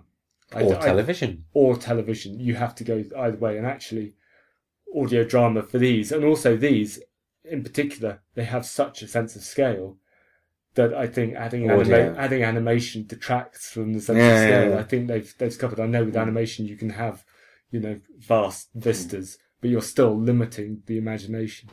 So, in spite of what the stories are, because I think, to be honest, from what we've seen and what we've spoken about, the 4 stories themselves stand up. But on the whole, then, for me, it's a thumbs down. I just think it's an experiment that doesn't really work. I don't know. I think I've got an attachment. I think it's thumbs halfway for me. I mean, it's not a roaring success in any shape or form. Let's hope JR can take the thumb halfway out. The thumb down is not what I'd probably give these things. I'm saying in spite of liking the stories, I think the idea of them being on the internet is a thumbs down. I can see you're itching to have a thumbs up. No. It's a thumbs halfway. It kind of works. I think Scream of the Shark works, like you say, better than the other 3. So I can't quite give it a total. See, because what we talked about 2 weeks ago was people filling the gap by making video dramas. And that felt to me, oddly enough, seeing as they were all entirely, unofficial, that felt to me like a more substantial continuation of the series than these do in an odd way. What? Maybe because there's more of them, or? No, not because of more of them, because of what they were. It felt to me like they were being more successful in plugging the hole, because they were very ostentatiously a replacement for Doctor Who. Where these are trying to be Doctor Who, but actually are coming across as a replacement for Doctor Who. So where the other thing felt like as being a success in being a replacement, this feels like it's being a failure at being the real thing. Yes, that's true. It can't be the real thing, can it? Well, no, but that's exactly what it wanted to be. All 4 of these, Scream of the Shalka, more so perhaps than the other 3, but the other 3 equally as well, wanted to be in some ways a continuation of Doctor Who's legacy in a visual format. It's really only Big Finish that has succeeded in doing it in another way, but they've done it in another medium, and that's that's why it works on Big Finish. Although, having said that, like I said about half an hour ago, if Big Finish had been able to carry on and do these internet things, maybe 2 or 3 a year, as a alternative continuity to the BBC version on the telly, in the same way as the audio's an alternative continuity, I think that would have been fine, and nobody would have looked at it as real Doctor Who. Everybody would have looked at it as just another kind of Doctor Who that you can enjoy if you're inclined to. But that's why this doesn't work. It's because whether you're inclined to or not, these are trying to be the real version of Doctor Who, aren't they? Yeah. Rather like the Slipback of 1986, 85. Yeah, exactly. So, Matt, is that a thumbs up, middle down? I'm giving it a thumbs up. Oh. Because I think they're still, despite everything, all of that, in terms of stories, now. Well, I wasn't talking about the stories, because we've already said we liked them. In terms of concept, I still think it was pioneering and brave, and I think they've written brave stories to fit with a brave concept. That's fair enough. So I kind of, and I would do the same with the BBV, the Airzone solution. I still thought it was. Yes, I'm buzzing. You carry on. Wins, I seem to be buzzing. I'm giving my judgment. Did you wait until I gave my judgment before you started farting? We'll leave it buzzing because I don't have a 10. Okay. I think we're done. I think it's that. I think it's that sort of pioneering spirit that I saw in the amateur productions as well. They weren't good. They weren't good, and they weren't consistently well made. But you can't fault their ambition. Next week, Whoever it is who's going to be here next week, we are going to be talking about season 5. Patrick Troughton's middle year. Good crumbs. But until then, I was JR. I was Lee. I was Matt. And we will speak again soon.